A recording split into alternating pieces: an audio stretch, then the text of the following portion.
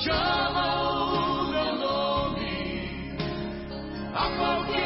stand by. We'll be streaming live soon.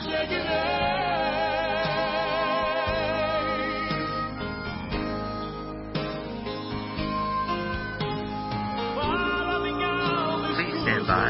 We'll be streaming live soon.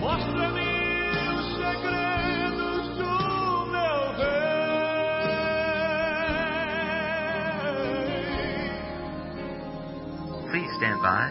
We'll be streaming live soon.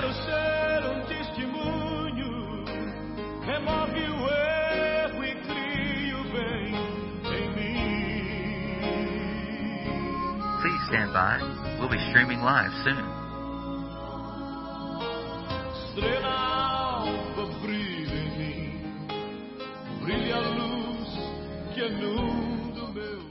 Good morning. I'm Betty McKinney at Bonfim Ministries, and we're glad you have joined us.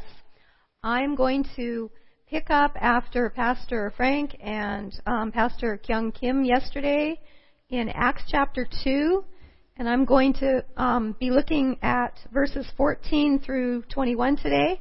But to get just a little bit of a running start, let's look at verse 4, Acts chapter 2, verse 4. Where it says, "And they were all filled with the Holy Spirit and began to speak with other tongues as the Spirit was giving them utterance." And as Pastor Kyung shared with us yesterday, what were they speaking? What were these tongues that were given to the 120 that were in the upper room? Verse 11 tells us, "Cretans and Arabs, we hear them in our own tongues, speaking of the mighty deeds of God." So if you wonder what's happening when you're speaking in tongues, it tells us right here. You're speaking of the mighty deeds, the wonders of God, things that are too great and mighty for the human mind to comprehend.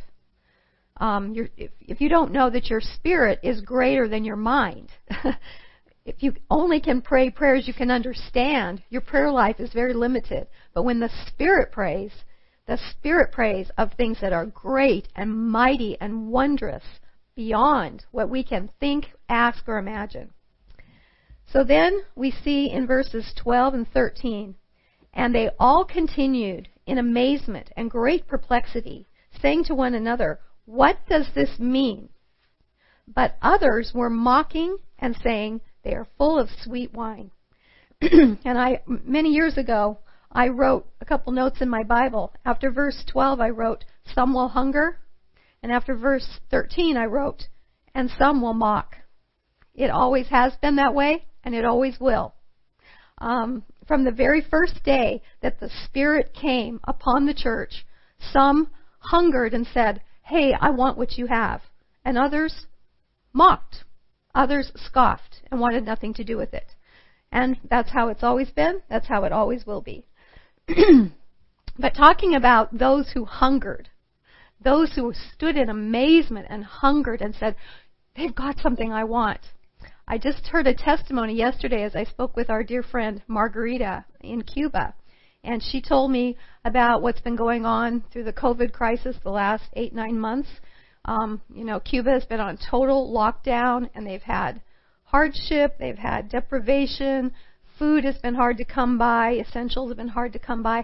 And she said the churches have reopened, and the attendance at church has doubled. She said churches that maybe had 100 people now have 200.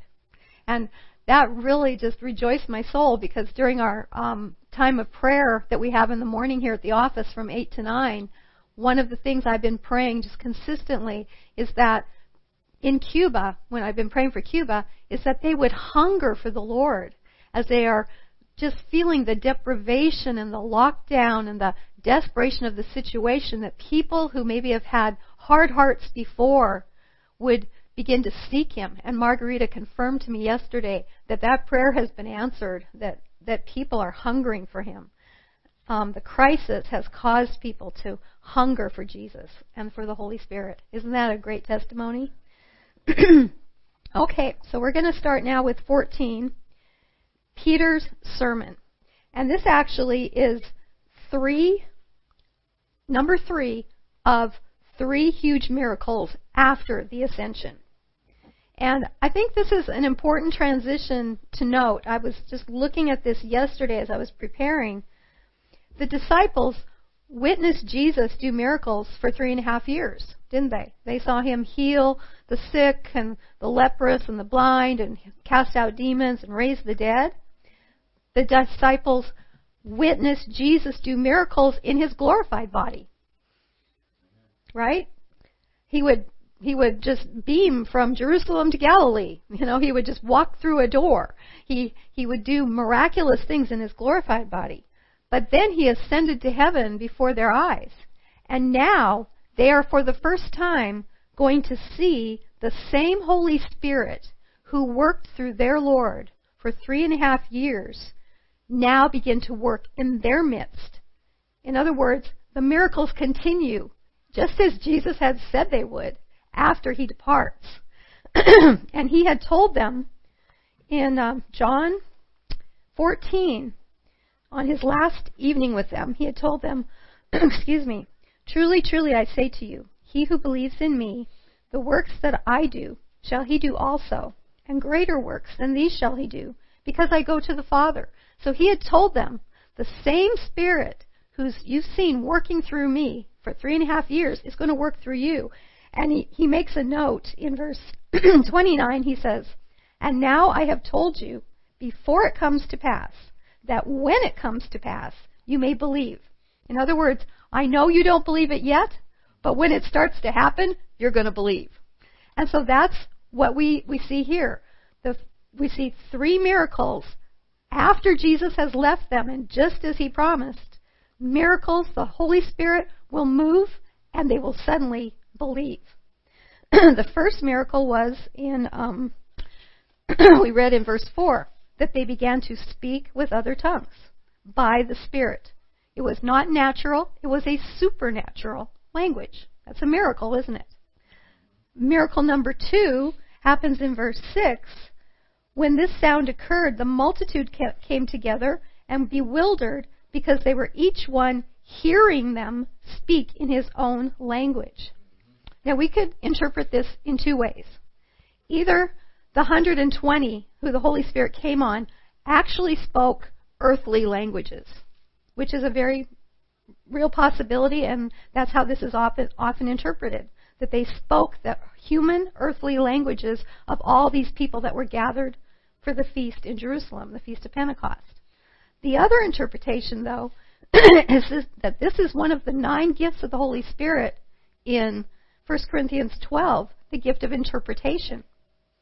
That they spoke in tongues, and these people heard them speak in their own language. That would be a miracle, wouldn't it?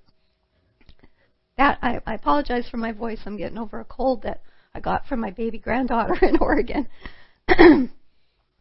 That would be a miracle if they were speaking in a language that the Holy Spirit gave them, but those gathered in Jerusalem were hearing them speak in their own language. That would be the gift of the interpretation of tongues, one of the 9 gifts of the Holy Spirit that we find in 1 Corinthians 12. That happened to me, by the way, once in Brazil. I was praying for a woman at the altar. I was praying in English. I was praying in tongues. Later, she had our translator come up and talk to me and say, "Thank you for what you prayed. It was exactly what I needed." She had heard it in perfect Portuguese.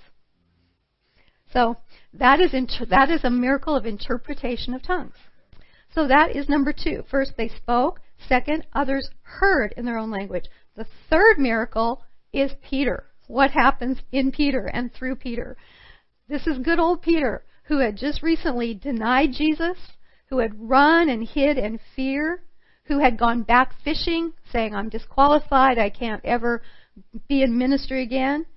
That's who Peter was in the flesh. But now we are going to see a miracle in Peter's life, aren't we? We are going to see who Jesus always told Peter he would be. Jesus had prophesied who Peter was going to be. And I'm going to have John read that, if you will, John. It's Matthew 16, 17 through 19. And Jesus answered and said unto him, Blessed are you, Simon Bar-Jonah, for flesh and blood have not revealed it unto you, but my Father who is in heaven. Mm-hmm. And I say also unto you that you are Peter, and upon this rock I will build my church, and the gates of hell shall not prevail against it. And I will give unto you the keys of the kingdom of heaven, and whatsoever you shall bind on earth shall be bound in heaven, and whatsoever you shall loose on earth shall be loosed in heaven. All right. So at Caesarea Philippi, Jesus had prophesied who he knew Peter would be, and now it's going to be manifested. We see everything Jesus said about Peter: revelation, identity, stability like a rock, boldness, authority is now going to start coming through Peter. And not to mention, as we go through this long sermon that Peter gives, and I'm only going to go to verse 21, so John will pick up and go further into Peter's sermon tomorrow, we find how much of the Word was hidden in Peter's heart.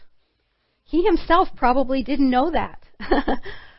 He didn't know how much of the Word was in his heart, and when it was activated by the Holy Spirit, now it just gets downloaded to him, and he knows how to apply it to those he's speaking to. Things that Peter himself didn't understand before all came together. That's exactly what the Holy Spirit does. He takes the Word. We might have been in church all our lives. We've heard the Bible stories. We've heard about Jesus, and still, it's just kind of there. And then the Holy Spirit comes and He activates that Word. And He makes it real, and He makes it applicable. And He says, this is for you. And you suddenly go, oh, I get it, Lord. The Holy Spirit needs to work together. Paul tells us in 1 Thessalonians 1:5, I think you have that, Rick. He writes to the Thessalonians about the Word and the Spirit. Would you read that, please? For our gospel came not unto you in word only, but also in power and in the Holy Spirit, and in as much assurance as you know what manner of man we were among you for your sake. Okay, so what did it say? The Word came not, our gospel came not in word only, but by the power of the Spirit. So Paul says here to the church in Thessalonica, the Word is living and powerful, but together with the Holy Spirit comes power, comes conviction. See, we don't want to just quote Scripture and memorize Scripture. Even Satan and the demons do that. The religious spirit does it very well. Jesus was the Word. Jesus is the Word. But most of what He spoke prior to Pentecost, what He spoke to the disciples, just totally confused them. Until this moment, when the Spirit came and suddenly it was like, they got it. It all came together. So the Word and the Spirit must go together. And that is hidden or tied up in the very first words of the Bible. Frankie, you've got Genesis 1:1-3. Would you read that, please? Yes, ma'am. Starting with verse 1. In the beginning, God created the heaven and the earth was without form and void, and darkness was upon the face of the deep. And the Spirit of God moved upon the face of the waters. And God said, let there be light. And there was light. The Spirit was moving, and God said. The Spirit and the Word created the Big Bang. Boom! The Word together with the Spirit creates out of nothing. That is the foundation of this whole Bible. That is the first 3 verses of the Bible. The Word and the Spirit together, bang, creates. So this is the third miracle of this section, is that Big Bang happens inside of Peter. And he is now going to manifest what Jesus had prophesied he would be. So let's begin reading that. Verse 14. But Peter, taking his stand with the 11, raised his voice and declared to them. You see how this is the Peter that Jesus had said you're going to be? That he wasn't in the Gospels. He wasn't the Peter we met in the Gospels. He raised his voice and declared to them, men of Judea, and all you who live in Jerusalem, let this be known to you, and give heed to my words. He's speaking with authority. He's speaking with boldness. He has identity. He knows who he is. For these men are not drunk, as you suppose, for it is only the third hour of the day, or 9 o'clock in the morning. How many of you are old enough to remember a book called 9 o'clock in the morning by, who's it by, Frankie? I looked it up and now I forgot. Dennis Bennett, right? Yeah, 9 o'clock in the morning, and it's about Pentecost and the coming of the Holy Spirit. So then he begins to talk about, he begins, now the scripture that's been hidden inside of him is activated by the Holy Spirit, and it begins to just flow out of him. He says, but this is what was spoken of through the prophet Joel. This is that, or this is what. So what he's going to begin to say now is the words of the prophet Joel over 400 years ago are now beginning to be fulfilled. This is not the total fulfillment of it. It is rather a beginning of a whole new era in mankind, in humanity, in the history of the world. And he begins to quote the prophet Joel. Verse 17, and it shall be in the last days, God says, that I will pour forth of my Spirit upon all mankind, or all flesh. And your sons and your daughters shall prophesy, and your young men shall see visions, and your old men shall dream dreams. So let's look at some of the key points in this quote from the prophet Joel. This is that. This is the beginning of that which Joel prophesied. It shall be in the last days. The last days, according to this scripture and according to my understanding, are beginning right now. They're beginning at Pentecost. The last days began at Pentecost, continues to our day in 2020, and will culminate on the great and terrible day of the Lord, the second coming of Jesus. So people ask us, especially with all the events going on in the world, do you think we're in the last days? Yes, we are, and we have been for 2,000 years. The last days began. It was a change of eras. Pentecost marked a change of eras. So that's why Peter said, this is that which the prophet Joel said would begin to happen. The last days are going to be ushered in, and we will live in these last days until Jesus comes again. In fact, it was prophesied by Jeremiah, and just because from my voice, would somebody read Jeremiah 31 through 34?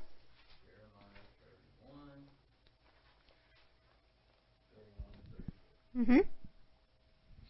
Behold, the days come, says the Lord, that I will make a covenant with the house of Israel and with the house of Judah, not according to the covenant that I made with their fathers in the day that I took them by the hand to bring them out of the land of Egypt, which my covenant they broke, although I was a husband unto them, says the Lord.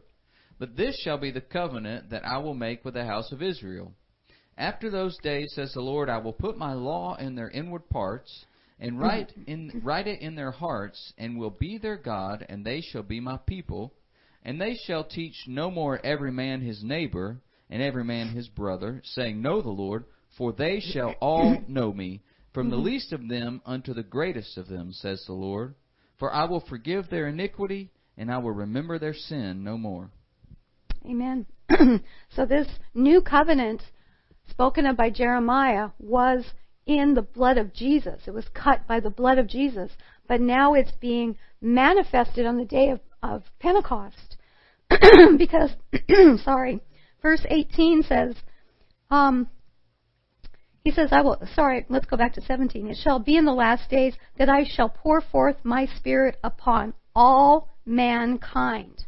That's huge. That is huge. Because under the old covenant,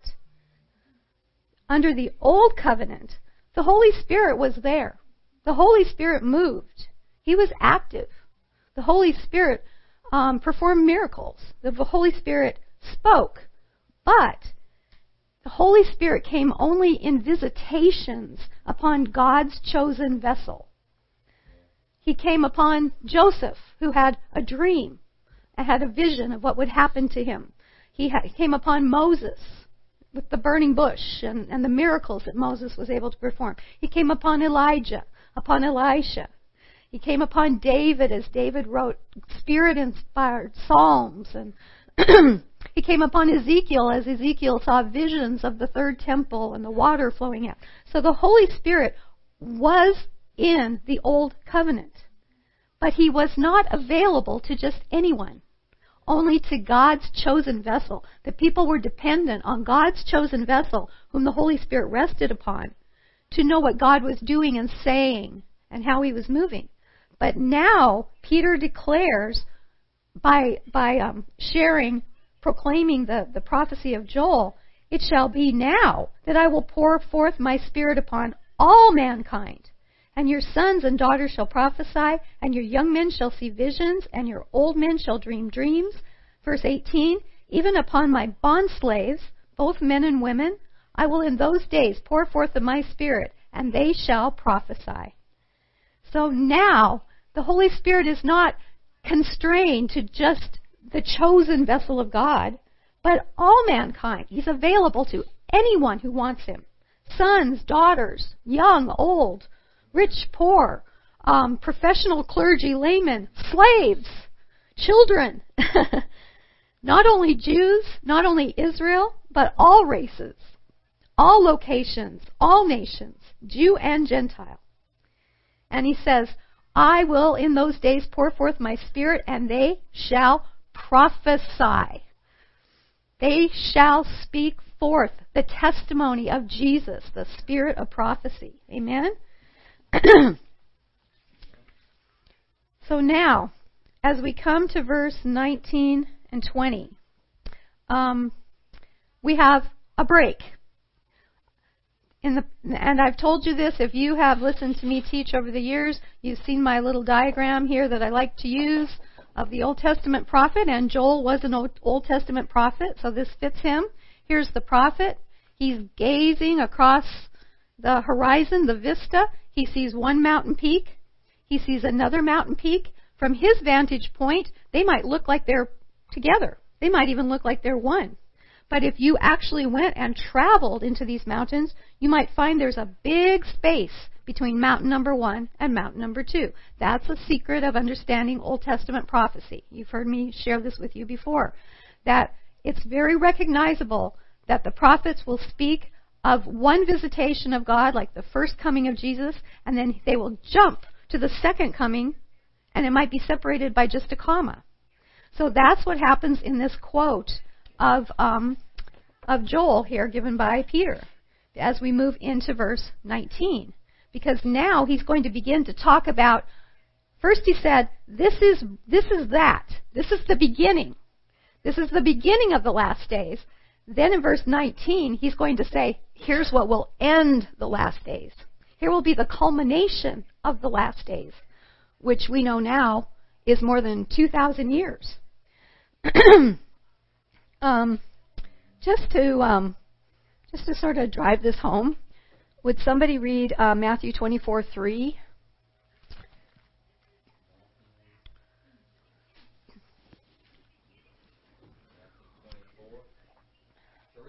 Yes. And as he sat upon the Mount of Olives, the disciples came unto him privately, saying, Tell us, when shall these things be, and what shall be the sign of your coming and of the end of the world? Okay. So they said, what's going to be the sign of your coming and the end of the world, or the end of the age? So then Jesus, from verse 4 to 28 of Matthew 24, gives them all the events that are going to take place. The birth pangs that will give birth to the kingdom. The warnings of all the difficult days to come. The false teachers and false Christs. The opening of the seals of Revelation 6 are all hidden within this discourse, this Olivet discourse in Matthew 24.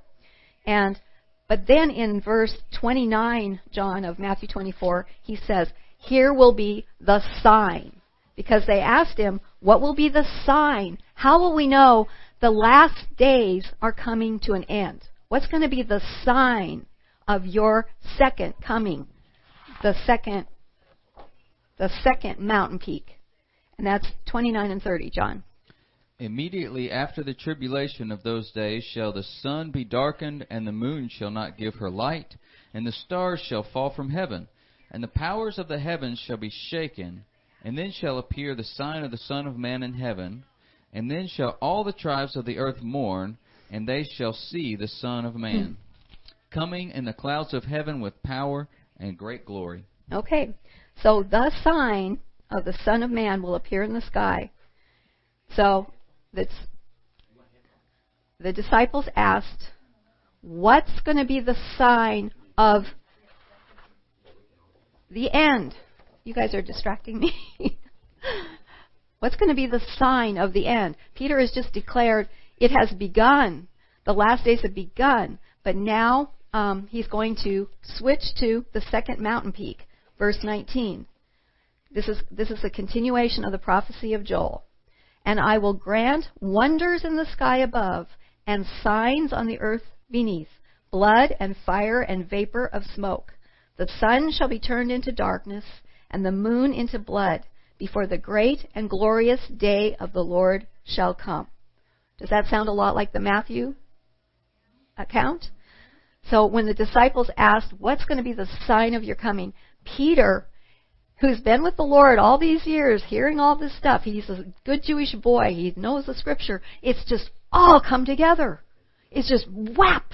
It's all come together, and he speaks, men of Judea, and you who live in Jerusalem, let it be known to you, this is that which the prophet Joel said, that I'm now changing everything. We're not under the old covenant anymore where the Spirit was restricted only to the person of God's choosing. He's available to all of you. It's the beginning of a new era.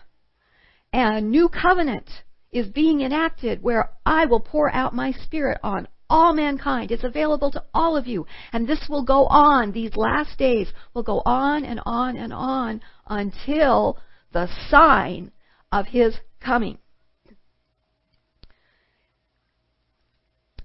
Then what will happen during these last days? What will happen during these last days? Verse 21. And it shall be that everyone who calls on the name of the Lord shall be saved. That's the point of it all. This is the greatest invitation ever given. Because of the coming of the Holy Spirit, because of the Holy Spirit working together with the Word through men, women, Jews, Gentiles, young and old, Matthew 24:14 will be accomplished. I hope you're following me. Are you following me, Frankie? Is this tying together? Oh, yeah. Good. Praise God. Yes, Matthew 24:14 will be accomplished, which says, and this gospel of the kingdom shall be preached in the whole world for a witness to the nations, to all the nations, and then the end shall come. So Peter gets to get up there. He has the privilege, good old Peter, to stand before all these people gathered in Jerusalem and say, this is that which the prophet Joel spoke. Something new has begun. The Word together with the Spirit is going to go out. It's going to be available to all mankind, all flesh. And it will be preached in all nations. It's going to go out from here. Matthew 24:14. For 2,000 plus years, this invitation has been issued. The door has been wide open. And God will use people. He will use you. He will use me. He will use anyone who wants to, just like He used Peter on this day. He's demonstrating what Peter is doing here, and this is why I say it's the third miracle. Peter is demonstrating what happens when a simple, confused man is filled and transformed and empowered by the Holy Spirit. Everything he's experienced, everything he's learned, the Word that has been in him but that he didn't really understand, suddenly comes together, and he is able to proclaim to not only to those who were gathered in Jerusalem, but to us, because it was recorded and written down for us. So here's a question for you. Do you identify with Peter more pre-Pentecost or post-Pentecost? If you're like me, it's some of both. In his flesh, he's still Peter. In his flesh, he still has quirks. He still has failings. He still has weaknesses. He still has some battles that, as we go through the book of Acts and you look in Galatians and some other places, you see that Peter still got some battles and some things to work out. But being filled, being empowered by the Holy Spirit, God used him to do this on that day of Pentecost. And I'm going to give you a spoiler. I don't know who will be teaching this, but when we finally get to verse 41, what does it say? We all know this. It says, so then those who had received his word, Peter's word, were baptized, and there were added that day about 3,000 souls. This possibility, this miracle that happened to Peter of the Holy Spirit changing him, transforming him, empowering him to be who Jesus always told him he could be and he would be. That possibility for Peter holds true for you today. It holds true for me today. Pentecost begins here in Acts 2. But don't just think of Pentecost. Oh yeah, Pentecost was back Acts 2 in Jerusalem. No, Pentecost has been going for 2,000 plus years. And it will continue to go until verse 19 and 20, until the great and terrible day of the Lord, with the second coming of Jesus. So if you are pre-Pentecost, if you aren't living in Pentecost, there's still time to get in on it. You can have your own personal Pentecost because Pentecost is still going on until we reach that second mountain peak. Amen? So we invite you to come in and take part in Pentecost. And it shall be that everyone who calls on the name of the Lord shall be saved. Amen. And I want to thank you, Lord, specifically for all the people in Cuba that we heard testimony of yesterday who have been saved during these dark days. Truly, Pentecost is at work in Cuba and in many places in the world that we do not know of yet. You are working through your word and through your spirit constantly, continually, more than ever before. And we give you thanks and praise for that, Lord Jesus. Amen.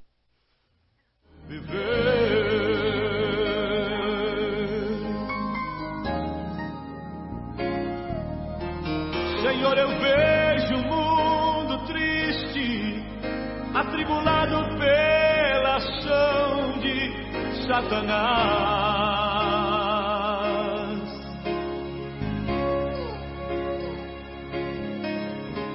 Clamando no escuro, correndo e olhando para trás.